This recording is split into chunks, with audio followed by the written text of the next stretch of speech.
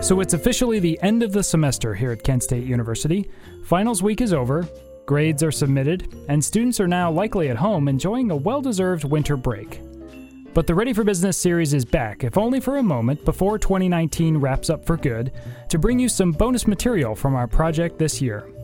As we created the Ready for Business series over the course of 2019, each conversation we had with our group of recruitment pros was packed with advice for job and internship seekers. But some of these discussions we captured didn't quite make the cut for an entire episode on their own. Things like, what exactly are employers asking for when they say submit references along with your application? And is that the same thing as submitting a recommendation? And why is it such a good idea to send a thank you message following an interview? And perhaps the most touchy question, how soon is too soon to ask a recruiter the amount you'll be paid for a job or internship? So to avoid having these conversations simply gather dust, stored away somewhere forgotten, we're taking these bits of advice from the recruiters and sending them along as a holiday and Happy New Year gift to you.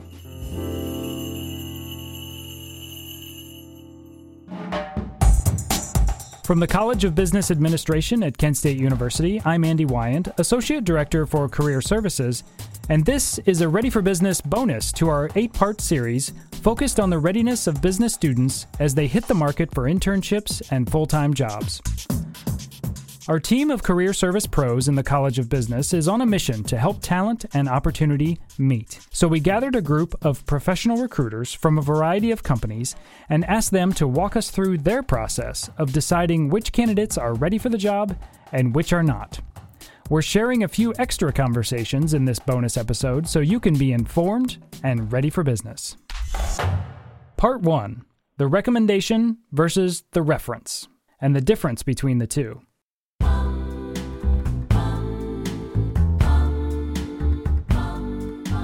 So a standard section on many job and internship applications will ask the user for reference information, maybe information for multiple references.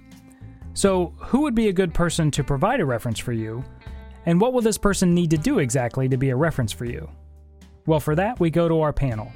I'm Molly Phelps. I am a recruiter with Fastenal. Professional references, not mom, not dad, not aunt. Who were your previous employers? Who did you work on a group project with if you don't have any work experience? Who was your internship supervisor? All of those would be appropriate references.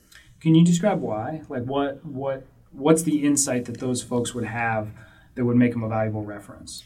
They worked with you hand in hand. They saw your work ethic. Were you on time to work? Were you dedicated to what you were doing? Yep. References to me, again, would be somebody that you worked for. Hi, I'm Matt Klaus. I am HR Director with Fathom. So if you worked at Starbucks through college, your shift manager would be your reference. So give me their number, their name, their information, and if I were to call them and I would say, did they work for you? Yes. How did they do? Like, tell me a little bit about how they are to work. Well, and then, they can go into that explanation of you. It's very direct, speaking very, specifically about how you showed up for work, what you did at work, how, did you leave on good terms? Those type of things are more references to me. And I guess what is a reference? How is a reference delivered? Is it just contact information? Is that all like the candidate would need to provide in order to provide a reference? Yeah, contact information, so name, phone number, email address. My name is Tiffany Proud, and I am a senior human resources recruiter at FedEx Custom Critical. Name, phone number, email address, any way for us to reach out to them. And that's provided as part of our application process. Okay, so those are fields they should look for to fill in. Yeah, absolutely. Now let's hear the difference between a reference and a recommendation. Sure. So a recommendation letter is typically a letter from someone who you have worked with previously, who has taken the time to write about their time spent with you and the work that you have completed with them. My name is Susan Denton. I am from Medical Mutual, and I'm a senior corporate recruiter. They often will say the good and, the things that they hope to see you grow with. And, just a really nice stamp of approval. A reference is usually someone that an employer can call when either in the interview process or when they're doing their background checks. So most companies do background checks, and they do require, from what I've seen in my experience, at least 2 people who will verbally speak up and attest to the good work that you have done. So they're 2 different things. Letters of recommendations you could probably keep for many, many years. Hopefully you keep in touch with those people. But the references are probably going to be more current people that you've worked with probably in the past 5 years. Hi, this is Lynn Murphy. I'm the Director of Recruiting at Rocket Mortgage by Quicken Loans. I think the recommendation letter is something that person has provided, and they've given it to the candidate and said, here, you can give this to all of the employers. The reference is more us calling without the candidate involved and having either a conversation or having them complete a survey. And they might be more honest in that case because this candidate is not involved in the process. So where they might write a very nice recommendation letter because they have to hand it to you, if they might be a little bit more real and a little bit more honest if we're actually talking to them. I think if a company is asking for a recommendation letter, they're going to ask for a recommendation letter. And if they're asking for references, they want names and numbers of references that we can actually call.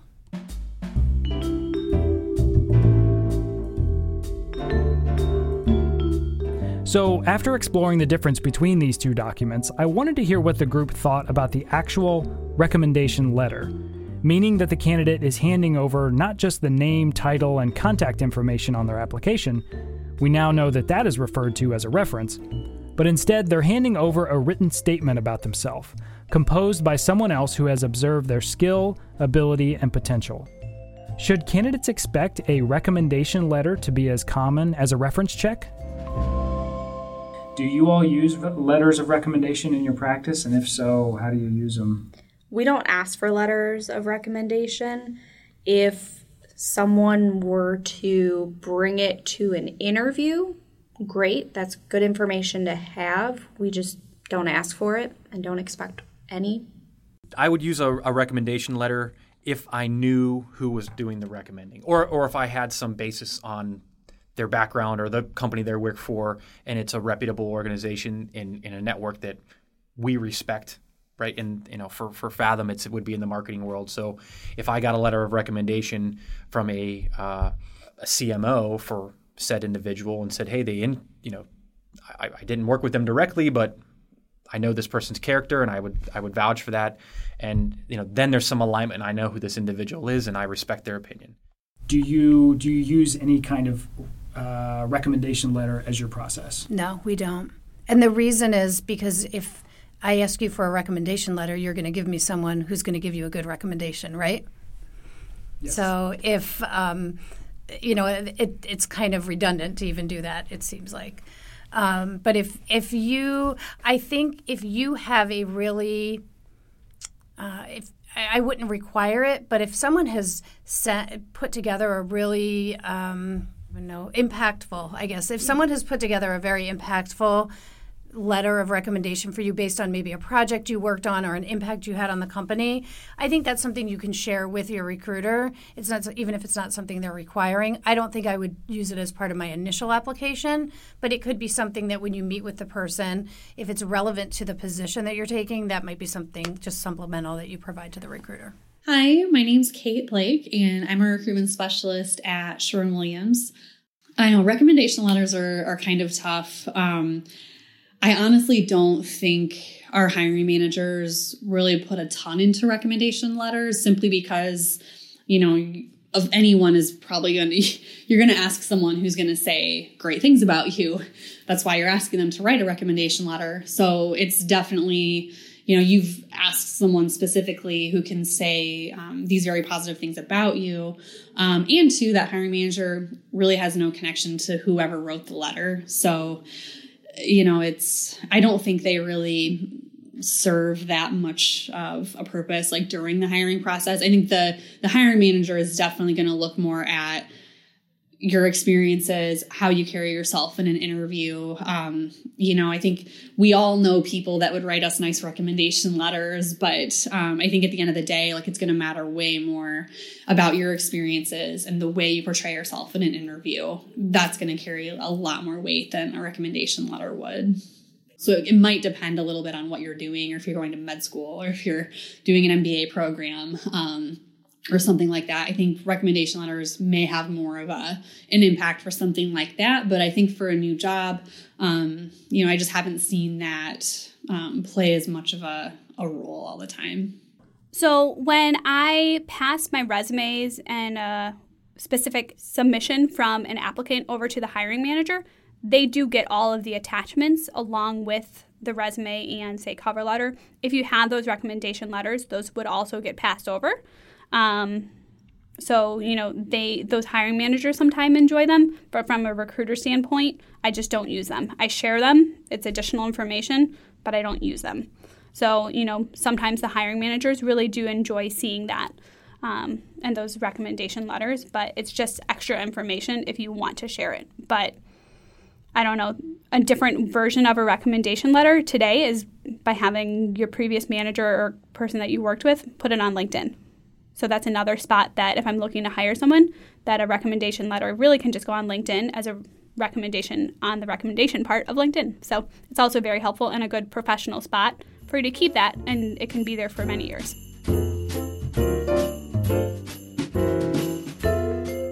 Okay, so it seems that in most cases, as you prepare for your job and internship search, you should be ready to submit references, not necessarily recommendation letters.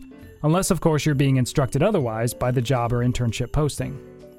And one last thing here, specifically for references that I'll add, is that before you click submit on your application, be sure you have spoken with the person or people you've listed as references to ensure they're comfortable and prepared to give you a solid reference when contacted by the employer. You wouldn't want your reference to be surprised by the reference check call or email and not be prepared to talk about you and how great you'd be for that job. Give them a heads up, and be sure to ask folks to serve as a reference for you, letting them know what you're seeking and how your previous experience together would be such a good example of why you're well prepared to take on this new role. To make the reference call go even smoother for the person giving the reference, provide them with your latest resume too. With a resume close by, your reference will be up to speed on all the good things you've been doing since last working together. Okay, that's the word on references versus recommendations. On to part 2. Part 2, thank you messages. Why do they matter so much? Yeah, again, I think this may be, I may weight it a little higher because I'm a little bit more on the traditional side of things. But I think that thank you letter is it's a nice cap that you can use as an opportunity to reinforce your interest in the role. Maybe even touch on a conversation or two that you've had through the interview process that really stuck out to you. And I think that for me, if I'm on the fence between you and another candidate, oh my gosh, a heartfelt, really well-crafted thank you letter that, again, we're not talking about paragraphs, we're talking about a couple sentences to just reiterate your interest and that you enjoyed the process. I think that that's a big differentiator, and I would tend to go with that individual.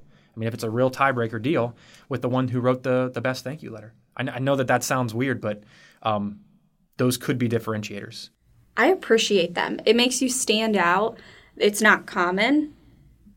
Even if it's an email, that's great. I got a letter in the mail, which was shocking. Most people don't mail things, so that was always nice, and it did make their application stand out. It shows to me that they're still interested in the position.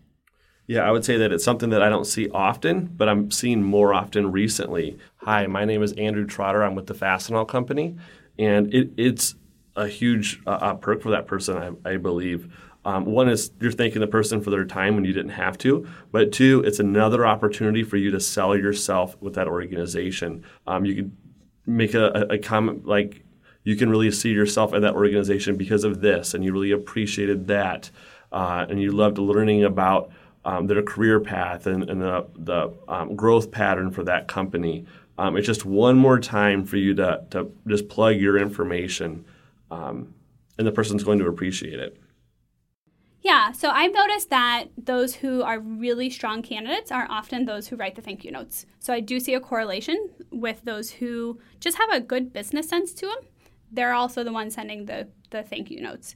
Thank you notes can be done in person. They can be done, like you can mail them, and you can also email them. I would say, I did say in person a second ago because I came up with the thought of one person actually wrote it beforehand, and as soon as I was done talking to them, they gave me their thank you note. That was probably a little too proactive from the, who's doing it too much. She probably would have been better to, slip it in the mail on her way out, but I'd also rather that person to have included something they learned from the interview in their thank you note. So making it a substantially, good thank you note would be using something from the interview that you learned.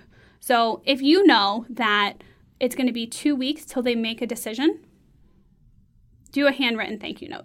If they're going to tell you in 2 to 3 days that they're going to make a decision, email them the thank you note. So knowing the time frame that you normally will ask before the interview is done, what's the time frame going to be? If you hear 2 to 3 days, get an email in writing immediately. The next day, that recruiter and manager should open up their email to an email from you saying thank you. So whether electronic or handwritten, thank you notes do add positive value to your application, and they can remind the employer of your strong interest and potential fit within the company. Now it's on to our final bonus topic. Perhaps fitting that we saved this one for last and didn't lead with it, as the question triggered a very consistent response from the group. Certainly it's a question both parties in the job interview need to discuss, but when is it okay to talk about it without sending some sort of wrong impression? The hot button question is, when is it appropriate to ask about pay and how much you will be earning in the new job or internship? I don't think that that's something that you should ask early on at all, because then that says to a recruiter, that's all I'm concerned about. I'm just wondering how much this pays and what the benefits are. And obviously, everybody wants to know what they're going to get paid and what the benefits are going to be, but you're going to find that out through the process. So you want to, if at the end of an interview, a recruiter asks you, do you have any other questions? Don't have your first question be, how much does it pay or what are the benefits? Have it be more about the role itself. So it doesn't seem like that's all you're worrying about. Delay it as much as possible. That just kind of shows that you have the wrong focus. We want to make sure that you're interested in the job. We're investing a lot into you as an intern, and so we want to make sure that you have a genuine interest for the role, for the company, and being a part long-term of our company. This is Marie Henry. I'm a University Relations Manager at Rocket Mortgage by Quicken Loans. So that will all come. We will make sure that you are taken care of and that it is paid, and we get the right message across with all of those. That initial interview, that's just not an appropriate question to ask. Definitely not.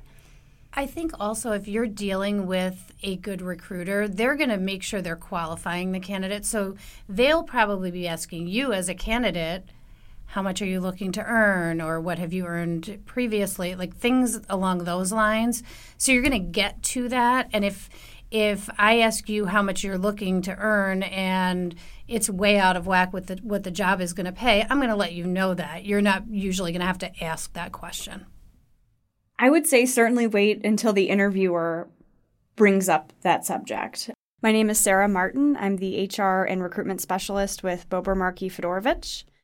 Many times they will bring it up. So as a recruiter and an interviewer for our firm, it's something that I certainly want to discuss with the candidate. So it will come up. Don't be nervous if it doesn't come up right away, because typically it is something that we wait towards the end of the interview to discuss. And some companies will actually wait maybe until the second round of interviews to bring that type of thing up, just depending on their interview process and the type of interview. For BMF, I will say it's certainly something within the first interview that will be discussed. But in any case, I would always recommend, as the candidate, not being the one to bring it up. While I know it's important as a candidate to know those things, it makes you seem a little too eager. And there's other things that the interviewer wants to hear you ask versus what am I going to get paid? How much vacation time do I get? We want to hear the questions about, what does training look like? What kind of opportunities will I have in my first year? So I would definitely say hold off on being the person to ask about salary and benefits because chances are it will come up from the interviewer. My name is Alyssa Angeletti. I am the HR and talent lead at Vision 360. So I had kind of two different answers from this. I think it is 100% okay as an intern or interviewing for an internship to ask if it's a paid internship right up front. I know a lot of students have gotten burned in the past where they've not wasted their time, but they've gone through 3 or 4 interviews. They get that internship offer letter, and then it's, not paid. College students don't have time or resources or money to do unpaid internships, so I think that is an okay question to ask up front. If I forget to tell a student, I normally try and just tell them right off the bat it's paid, but I take no offense to a student asking if it's a paid internship. On the other side of the fence, for a full-time job, I would recommend waiting until the second interview.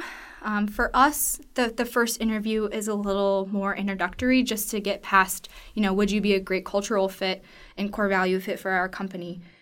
So I think it really comes to your position that you're applying for and what your means are, right? So sometimes you're applying for a job. I would say less for an internship doesn't matter, but when you're looking, let's talk full-time job, you have a minimum number that you need to make sure you are able to live. Like you're graduating, you probably have some debt, you probably need to figure out how much you can live on. So I would say early on in your interview process, even in your application, they're going to ask, what do you want to make? Keep it reasonable. You're a college student who is graduating. Do some data research on your end. There's a lot of information out there that you can use and find out what is an appropriate number for the job that you're applying for. And state that in your application. Then when you're having the conversation, normally that first phone call with a recruiter, they'll probably ask you, what are you looking to make? You want to be flexible, but also say at least what your minimum is. That's important for you, so it's not wasting your time or not wasting, you don't want to waste the recruiter's time either. So, be upfront about it, but normally wait, I would say, until the recruiter asks you. And even as a recruiter, I try to be mindful. I don't want to just go right at you and say, how much do you need to make? I want to build a rapport with you. I want to get to know you first. And then if I think you're going to be a good fit towards the end of our conversation, once I've gotten to know you, then maybe we'll talk money. But I'm also going to try to be kind on my end and not just jump right to the money.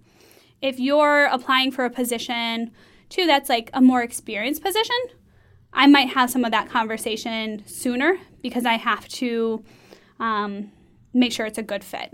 But especially for college graduates, there is statistical research that is used on my end, too, to know what's fair, and I think you should do it as well.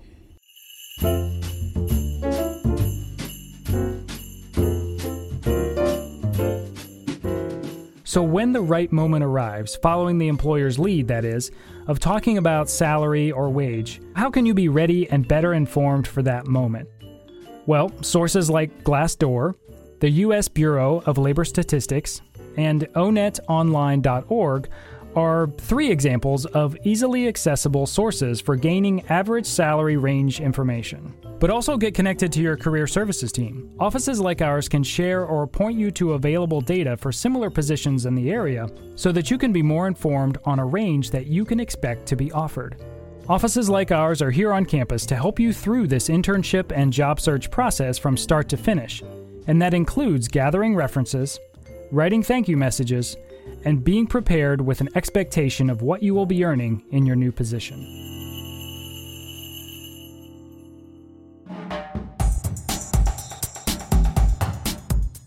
The Ready for Business series is a production of the College of Business Administration at Kent State University. You can find every episode of our 8-part Ready for Business series, as well as contact details for the Career Services Office at www.kent.edu. kent.edu/business. While there, you can schedule appointments to visit with a member of our career advising team to talk strategy for your next step in your career journey as a student or alumni member. Also visit our website to find our complete calendar of upcoming events each semester, events where you can meet face-to-face with employers and recruiters to discuss that next opportunity for you. The special guests you've heard featured in the Ready for Business series include Sarah Martin of Bober Markey Fedorovich, Molly Phelps and Andrew Trotter of Fastenal, Matt Klaus of Fathom, Tiffany Proud of FedEx Custom Critical, Susan Denton of Medical Mutual, Rachel Higgins of Northwestern Mutual, Marie Henry and Lynn Murphy of Rocket Mortgage by Quicken Loans, Kate Blake of Sherwin-Williams, and Alyssa Angeletti of Vision 360.